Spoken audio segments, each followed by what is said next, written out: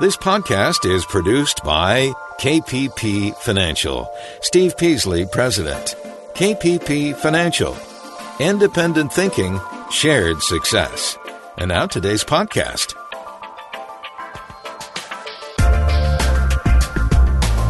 Good afternoon, fellow investors, and welcome to our Monday, August 19th, 2019 edition of Invest Talk. And as always, there's a lot to cover today, and we're going to try to get to it all.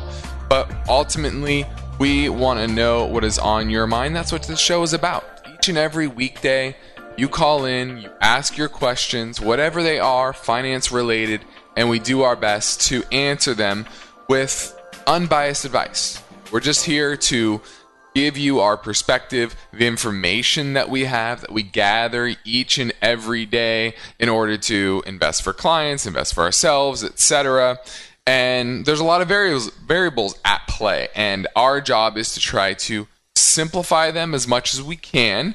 It's never ultra simple. Don't ever expect it to be, because this is not a game that has, this isn't a puzzle that has 5 pieces, okay? This is a puzzle that has hundreds of pieces. We can break them down into chunks and kind of simplify them, maybe down each section into a smaller bites, but ultimately you really need to have your grasp on a lot of different parts of the investing experience. So our job is to answer all of those questions, help you put your financial puzzle together, your financial freedom puzzle, because your financial freedom puzzle is going to look a little bit different than the next person's, okay? So we definitely want to help you, and we do this each and every weekday with a philosophy of independent thinking and shared success. Now, today in this hour, my goal is to get you one step closer to your ultimate goal of your own version of financial freedom. So I'm taking your calls right now, live at 888-99-CHART, 888-992-4278. Now, my main talking point today concerns a story of an analyst at UBS that came out and said, buying the dip is now likely to be a losing proposition. And, ever since the financial crisis, it's really been advantageous to buy the dip, right? Every time the markets dipped to any significant extent, well, central banks, whether here in the United States or globally, came in, provided liquidity, and juiced the market higher. And the big question is the recent drop. It hasn't been much. I think the bottom, we were down 5% from the all-time highs, maybe 6%. Well, this analyst says it's a losing proposition to now buy the dip, as opposed to the last 11 years or so, where buying the dip was always advantageous. So we're going to talk about what he means by that, why he's saying that, and whether I agree with that or not.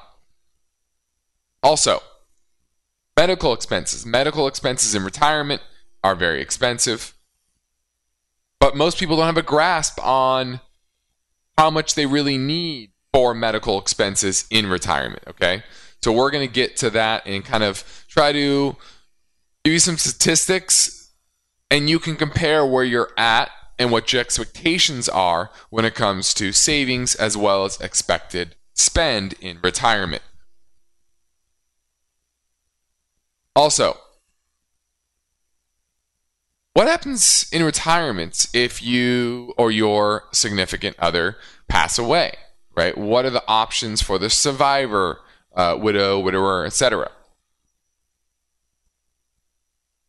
And then lastly, CEOs are paid 278 times more than the average U.S. worker. And I'm going to talk about why that is and what those trends have been over time. So those are the things that are on my mind. That's what's interesting to me in today's market and on today's show. But ultimately, I want to know what's on your mind. 888-99-CHART, 888-992-4278 is how you get through and ask your question on today's show. Let's take a quick look at the market today. It was a pretty strong up day, very similar to what kind of day we had back in, what was that? Was it early last week? Maybe 2 weeks ago. 2 weeks ago, we had a couple positive up days, and we reversed those rather quickly, reversed that day rather quickly. And every time we kind of get up to this 92.40 level or so on the S&P, we fail. We're back to around those levels as well. Again, and the big question is, are we going to finally break through after a couple of tests of this level? Now, the more you bang on a resistance level, the higher odds it gets through it. And right now, we're still trading below the 50-day moving average, but now above the 100-day moving average on the S&P. So, and I said this for a couple weeks now, is I could see some chop here. The market kind of broke down after the Fed meeting.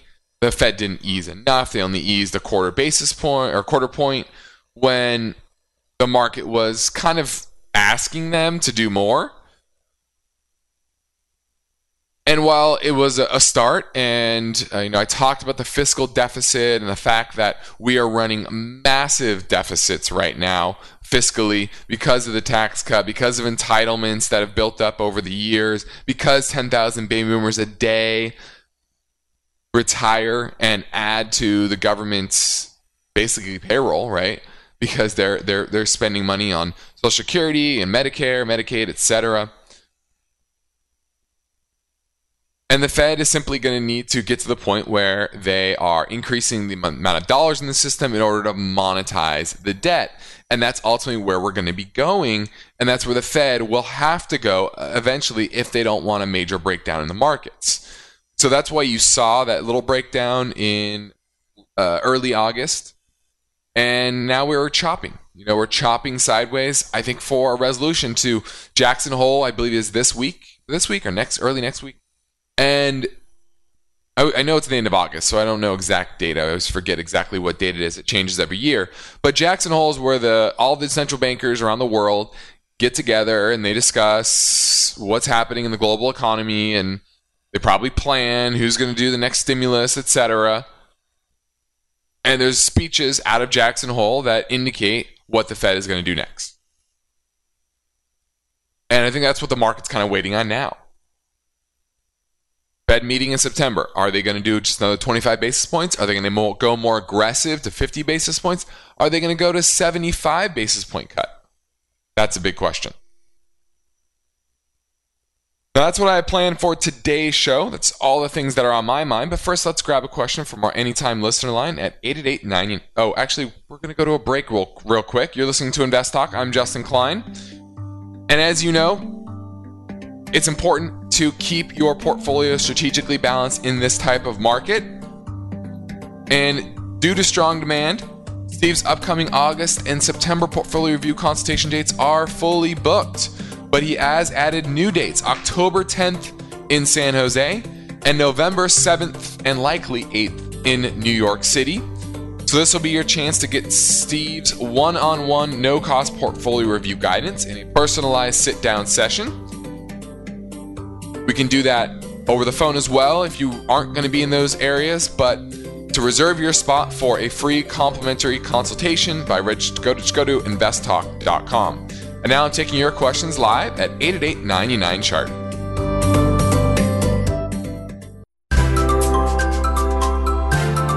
This is Invest Talk, and we are all watching the markets go up, then down. So now, more than ever, you need unbiased investing guidance. Justin Klein is here taking your questions live. Call 888-99-CHART. Let's go to Greg in New York. Wants to talk about real estate. Hey, Justin, how's it going? It's going well. Awesome, man. Just a quick question. So I'm a first-time real estate investor. It's my first property I've ever had in New York City, and it got for a good price. It's making some decent income. But I was just curious, how do you really evaluate the value of a property? And then B, is this a market right now that you could sell it, or do you suggest holding on to an investment property for a little longer? Well, this late in the economic cycle, and I've been telling this to people for a couple of years now, because the market started to slow generally nationwide, probably early last year, right? And I've been saying this for maybe 2.5 years, saying if you're going to buy a property, you want to be having a long-term time horizon, okay? And if you have property, and you don't want to hold it for 7, 8+ years from now, then you want to be selling that property sooner rather than later, because the odds are over the next 5 to 7 years, there's going to be more buyers markets in that time frame versus sellers markets.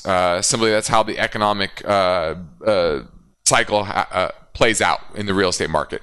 And it's also a very slow moving market compared to, say the stock market, for example.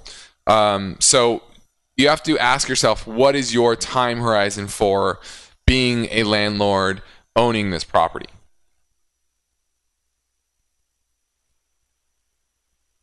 Yeah, I'm trying to look answer, to offset it just right now, just because I run multiple businesses. I'm trying to not get myself distracted. So that's why I was curious on how you would evaluate, the property.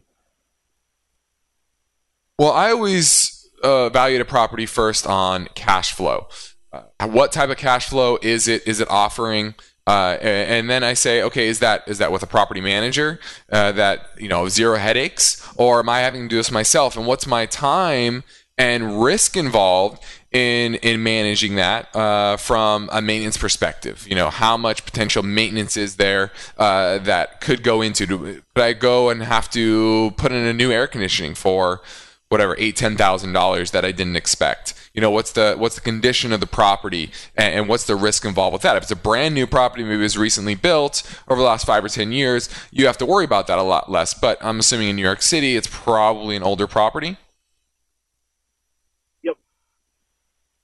Yeah, so I would consider those factors as well, and then I would price that in. What do I expect over those next 5 to 7 years to be the expected maintenance cost over that time, and is the cash flow covering that level of maintenance cost? Right? Because yes, you could be cash flow positive a couple $100 for a couple of years, not have any major repairs you need to make, and suddenly there's a $5,000 expense that just wiped out all your positive cash flow for the last couple of years. And therefore, that risk potential is much higher. And do you want to be a landlord? Being a landlord isn't for everybody. Are you managing this property yourself? Yeah, unfortunately. And what's that experience like? It's more of a hassle just because of the driving distance to get back there and back and forth and stuff, and having a super in there who's not the most honest person, it's not easy to control. Now, are you cash flow positive in it? Yeah, it's about, if I had to guess, around like $22,000 right now profit a year, but it has potential of upwards around like 45.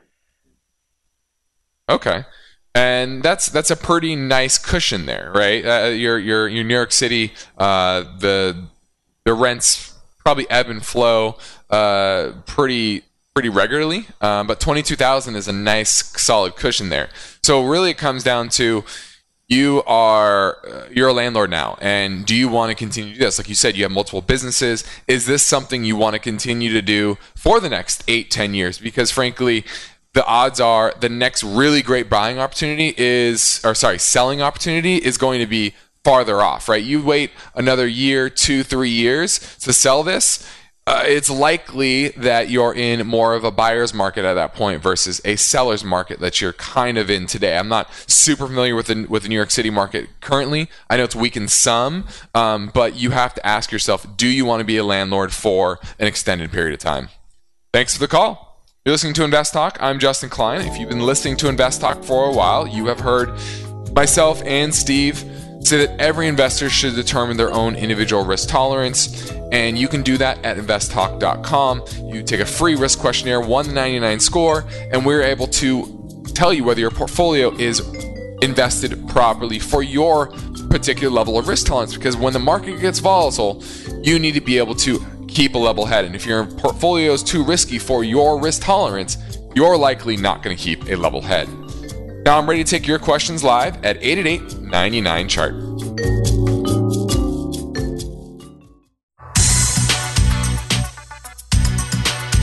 This is Invest Talk. Summer is moving fast, and your path to financial freedom begins with the right strategy. You've got questions? Steve and Justin have answers. Call now, 888-99-CHART.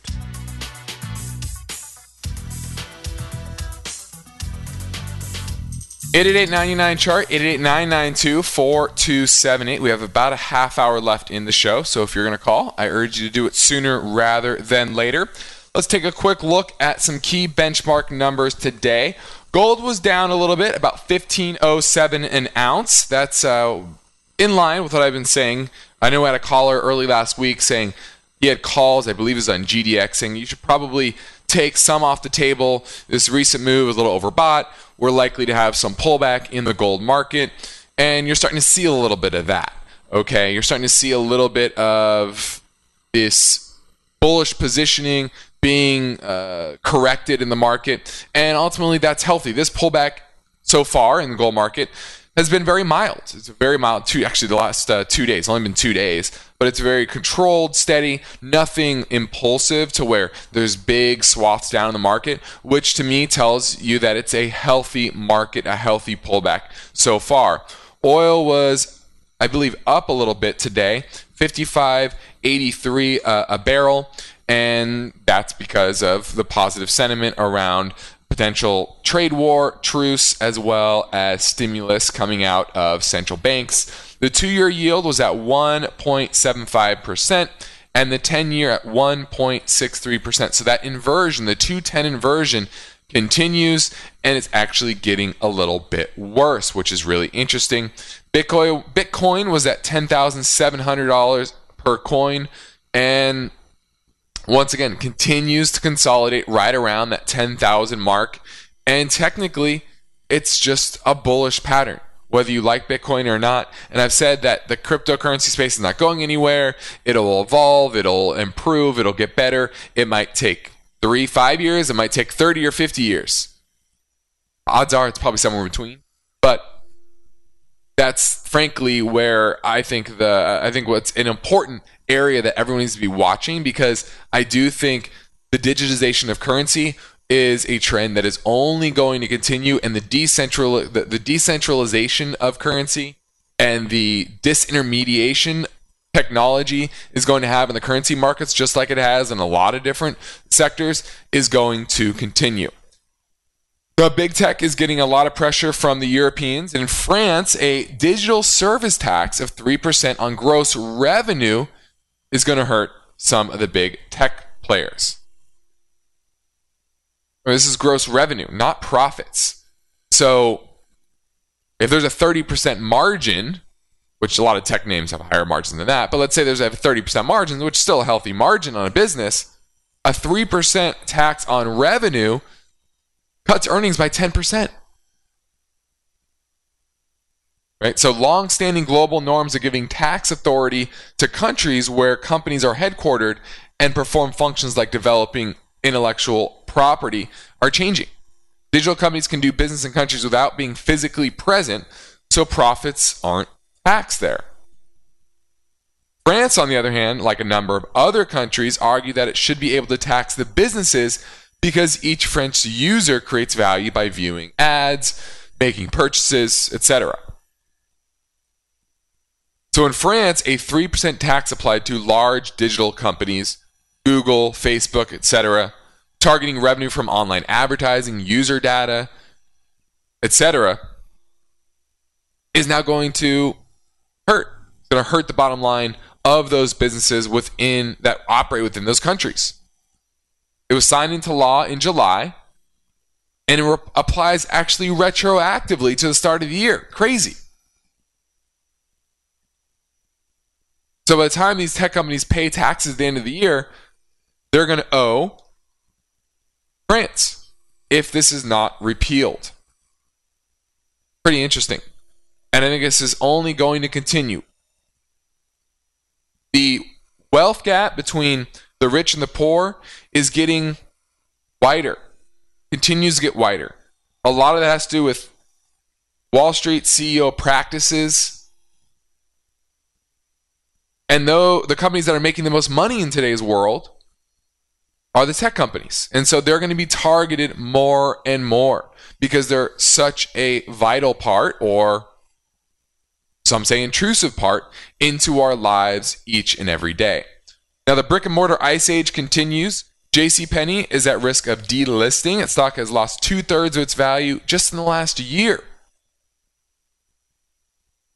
For the 12 months ending February 2019, JCPenney's reported losses of $255 million.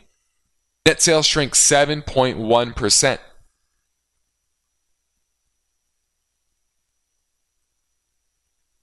Macy's disappointing second quarter earnings report suggested that retail is in worse shape than anyone might have thought and could decline much, much further. You saw that. I had a caller recently asking if Macy's was a safe bet. And I think a few days later, the stock tanked 20, 30% on earnings. So it just shows the consumer is slowing, and the increasing digitization of retail is only accelerating. And when overall spending declines, it's going to hurt those weaker players more than the stronger players, at least initially. Now, in tomorrow's Invest Talk, the 9 smaller cities preferred by millennials for low home prices and robust economies. What are the country's up-and-coming metro areas? That story is tomorrow. But for now, I'm Justin Klein. I'm ready to take your questions at 9 Chart. Overall, I feel pretty good about our investment decisions. But there are times I wonder if our current 401k plan could be doing better. I mean, which funds are the right funds for me? For us? You're listening to someone who could benefit from KPP Financial's active 401k program. I can't spend all my time following the market, and I'm sure it would certainly be a big help to receive advice based on real data from unbiased advisors. The active 401k program features math-based models to guide you in and out of the various investment options in your plan. KPP monitors and advises. You take action. With the active 401k program, KPP clients immediately see current investment recommendations configured to match their personal plan preferences. Active 401k. Okay. Take the next step toward your financial freedom. The great thing about achieving financial freedom, you can keep working if you want to, but you don't have to. And here's more good news. KPP clients who are active 401k subscribers will receive a complimentary subscription to the KPP Premium newsletter. Each Friday, Steve Peasley writes a market action and trend newsletter that serves as a quick summary of the week that was.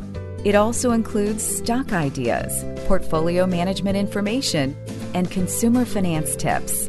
So enroll in the active 401k program and also get the KPP Premium newsletter. Start with a contact call to KPP Financial or visit kppfinancial.com.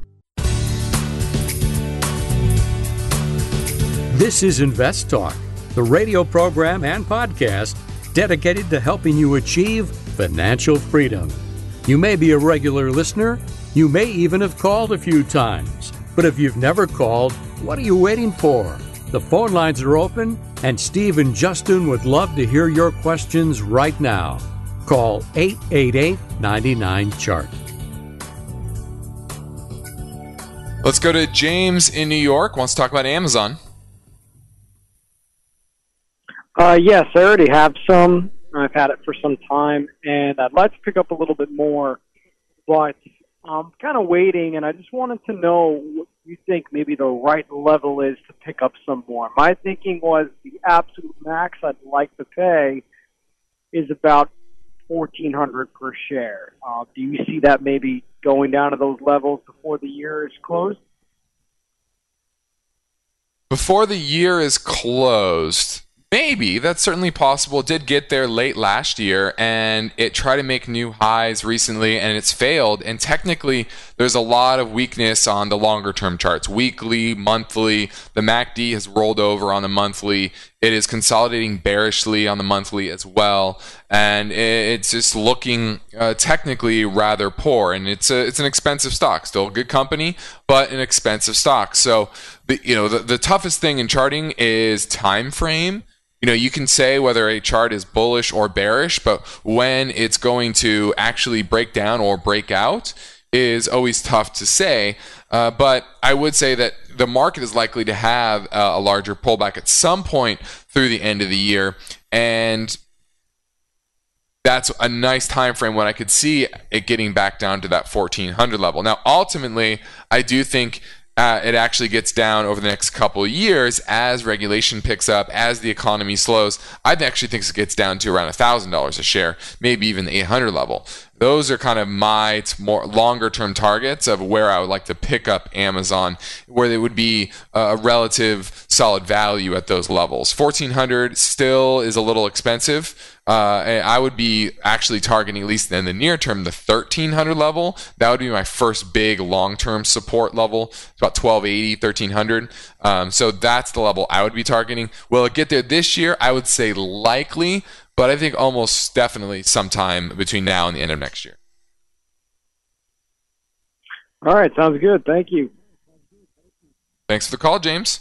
That was Amazon, AMZN. Now, my main talking point today concerns a story that UBS says that for stocks, buying the dip is now likely to be a losing proposition. And the reason they say that is because they studied PMIs, Purchasing Manager Indexes, worldwide. And basically what they're saying is that when PMIs are rising, meaning going higher and above the 50 level, 50 means that the industrial side of the economy is growing. Anything over 50. If it's below 50, it is shrinking. Okay? And for a while now, it's been for the better part of a year plus for many European nations, Japanese, Asian economies, PMIs have actually been below 50 for a while. Ours, here in the United States, has been above 50 for basically since, I think, 2016. Remember, we had that little dip in the market. The ECB started printing money, created liquidity in the system. Boom, the economy's got better. And right now, we're just above 50. 50.8 to be exact.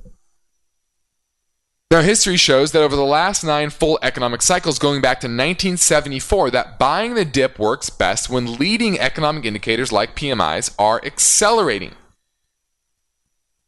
There's risk-on periods, and there's risk-off periods.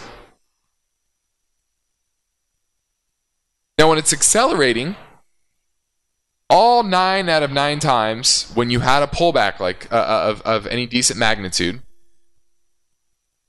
it was great to buy the dip because markets were higher soon after. But the story changes when PMIs are contracting. When it's above 50, and the closer it is to the 50 line, the more it fails. When it's above 50 but falling, you need to be weary of buying the dip. And when PMIs are contracting, outright contracting below 50, only 1 out of 9 times is it smart to buy the dip. Now, we are still above 50.8, so it's going to be interesting to see if that continues. Do we get a little rebound? Do we stay above that 50 level? And they also say that there are 2 other factors that are important as well, and neither line up. One is corporate earnings. Corporate earnings are deteriorating. And interest rates with a lagged effect, an 18-month lag effect, show that tightening is still hitting our economy. Right? The Fed was raising rates as soon as last December, 8-9 months ago.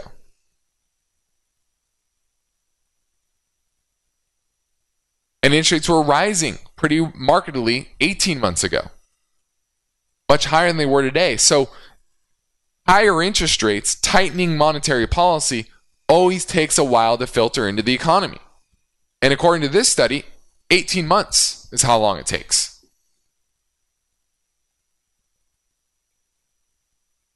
Now, the low interest rates over the past 8 months have will take effect next year into 2021. But right now, you're feeling the effects of the tightening of 2018, 2017. So just understand that this pullback that we're going to get in the market, it's going to need juice. It's going to need the Fed to increase dollars in the system to go back to printing money, doing QE, and it may not be us, it may be another central bank worldwide. Now, the ECB has kind of done all they can. Japan has kind of done all they can. A lot of central banks are out of policy tools. Not out, but they've used a lot of their policy tools, and they haven't reloaded their guns. The Fed is the only one that's really reloaded their guns with a few rate hikes. And it's likely to be the Fed that eases policy here next and in a dramatic way. And that could push the markets to new highs. It could. But they're going to need to do it at a faster pace than normal, simply because of the amount of debt in the system, as well as the level of dollars that are being sucked up by the Treasury issuance. In order to borrow money, the Treasury needs dollars to borrow.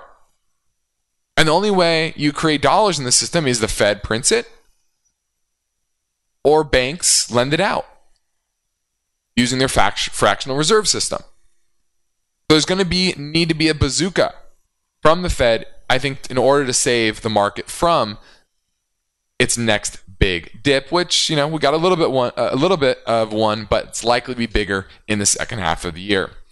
Now, this is Invest Talk. I'm Justin Klein, and we stream and broadcast Invest Talk live in the 4 o'clock Pacific Time hour each weekday. You can also listen 24/7 via our archive podcast at investtalk.com. And of course, you can listen, subscribe, and rate the Invest Talk podcast at iTunes, Google Play, and Spotify. And we definitely appreciate those 5-star reviews. I hope you tell your friends and family members about Invest Talk. And now the lines are open, and we're taking your finance and investing related questions at 888-99-CHART. This is Invest Talk. And if you live or work anywhere in Southern California or the New York City area, Steve Peasley has added new dates to his portfolio review consultation opportunities. Serious investors understand that a balanced portfolio is essential to achieving financial freedom. And Steve Peasley can sit down with you, analyze your positions, and then offer to make strategic improvements. Steve has added Thursday, October 10th for San Jose, and he's added Thursday, November 7th for New York City. There is no cost and no obligation. Don't delay. Head to the portfolio review page at investtalk.com and register now. The Invest Talk radio and podcast continues. The phone lines are open. Call with your questions. 888-99-CHART. Let's go to John in Santa Cruz, who wants to talk about gold. Yes, hi, Justin.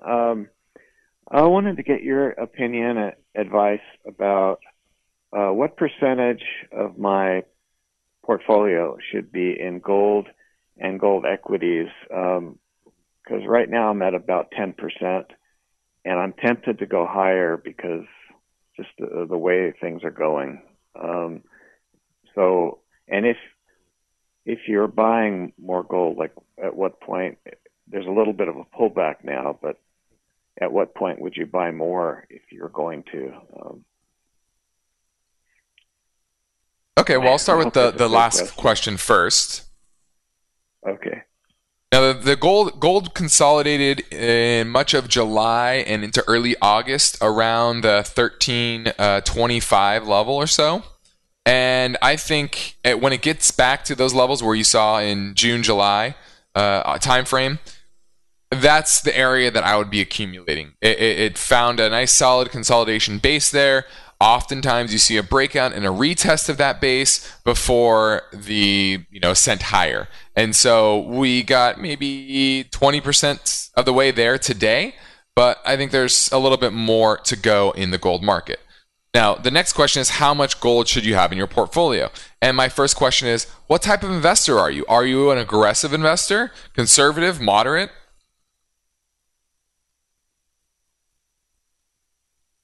with time because of just the way things are going with the market cycle, and I want less exposure to stocks, equities. Well, I understand that, but in general, how much volatility are you willing to take? Because gold is a volatile asset. It can be volatile in a great way for you if you're in it at the right time. But the 2011 to 2015 timeframe showed that gold can have massive volatility, especially gold mining stocks, for example, who fell in a dramatic fashion over that time frame. And so you really need to understand what level of risk you want to take. If you are an aggressive investor, then I think 15 to 20% of your portfolio in gold is plenty fine if it's aggressive, right? If you are a more conservative investor, you can't handle the volatility. You can't take the 10, 15, 20% moves in a month in, say, gold miners, for example. Then you only want to have a sprinkle of gold, 5, maybe 7% of the portfolio. If you're more moderate, I would say 10 to 15% is probably the max. I would go is 15% if you're only a moderate investor. But if you're aggressive and you really understand the concept of why gold is important in this type of market, understand the level of volatility that historically has, then I think you can go up to 20%. But you need to be aggressive. Be an aggressive investor. Okay. Thanks for the call, John. Let's go to Sam in Cupertino talking about Home Depot. Hey, how are you? Thanks for taking my call. I'm well. What can I do for you? I wanted to get your opinion on Home Depot. Is this a good time to enter? What do you think about the stock? Well, you're kind of at a triple top here around this 200, 215 level on Home Depot. You have made higher highs, so that's positive, and the trend remains higher. Technically, it is deteriorating. You're late in the cycle. You have a housing market slowdown. That's the negatives. The positives are interest rates are now much lower. It's a lot easier to do cash out refinancings, to remodel your home. There's more activity on that front. But broader economic trends remain slow, remain declining to some degree, however you want to describe them. So I don't think Home Depot is a great buy right here. Now, it's not trading at super expensive valuations based on current earnings, but as I said, this is a very cyclical type of stock, and so I would not be buying Home Depot here, just simply based on where we are in the economic cycle. Got it. Sounds good. Thank you.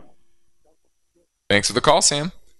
888-99-CHART, 888-992-4278. We are going into the last segment of the show. So if you're going to call, you want to do it sooner rather than later. After the break, I'm going to touch on how to plan for medical expenses in retirement. Did you know that according to Fidelity Investments, a 65-year-old newly retired couple will need $280,000 for medical expenses in retirement?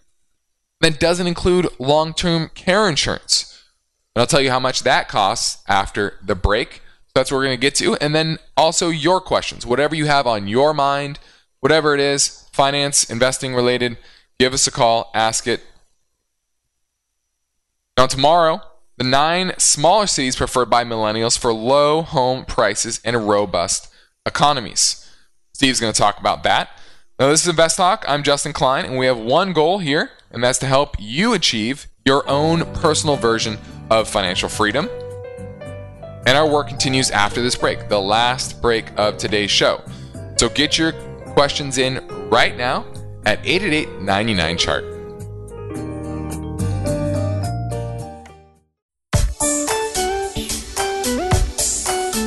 On the next Invest Talk, the 9 smaller cities preferred by millennials for low home prices and robust economies. So what are the country's up-and-coming metro areas? That story tomorrow. But now Justin Klein is here, ready with answers, and he's waiting for your questions. Call Justin, 888-99-CHART. Hey guys, Ben from New York here, big fan of the podcast. Hey, I have a question about mortgages. I have heard Justin say to a caller before that rather than paying the mortgage, normally if you take your monthly payment amount, split it in two, and then pay it every 2 weeks, you're better off. I guess you're saving interest if you do that.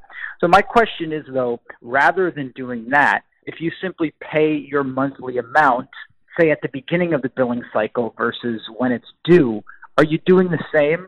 So rather than taking your monthly amount, splitting it in two, and paying that every 2 weeks, if you were paid to pay the monthly amount but much earlier in the month, would you achieve the same goal?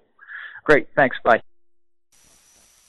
The answer is yes. The sooner you have money to pay a debt in any way, the sooner that's when you want to pay it. It's qualified to pay that monthly payment. Obviously, you want to pay it as soon as possible. Why have it sitting in your bank account, not collecting interest when you're getting charged interest on that particular loan? So yes, that would be even better. Now, most people, they get paid twice a month.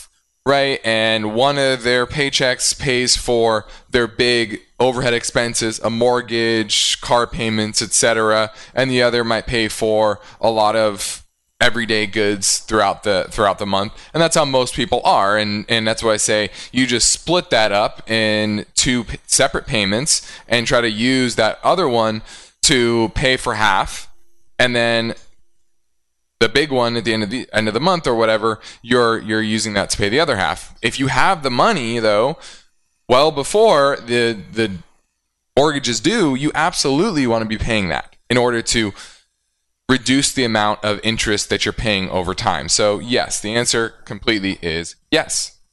Now, let's get back to what I talked about before the break, and that was medical expenses. Oh, actually, no.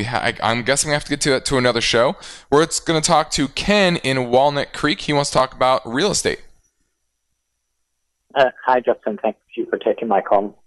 So, my wife is thinking about getting certified as a real estate agent, just so that we would save on when we're buying a home, we would save on the commission. Do you think that's an okay idea, or?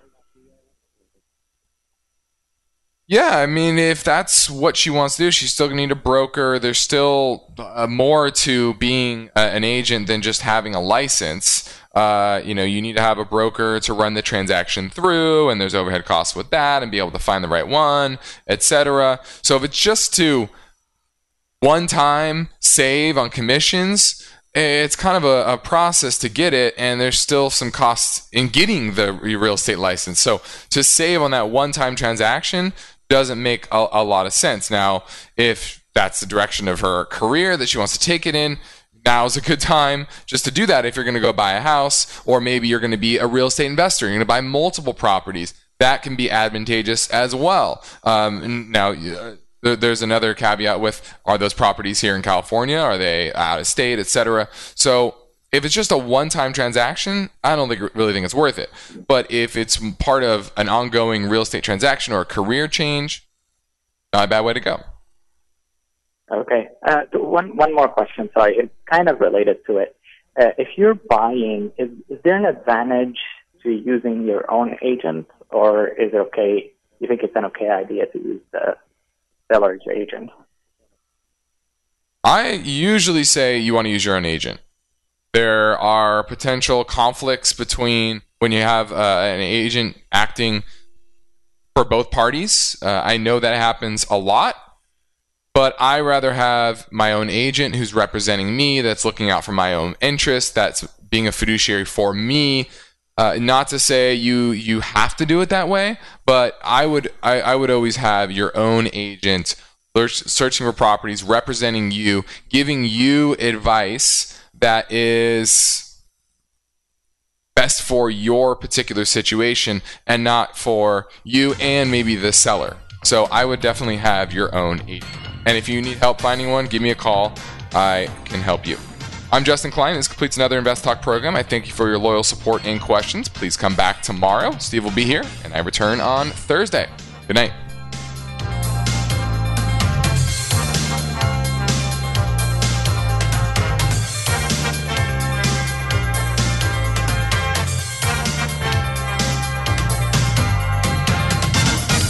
Because of the nature of the interactive dialogue inherent in the format of this program, it's important for the listener to understand that not all comments made will apply to them specifically.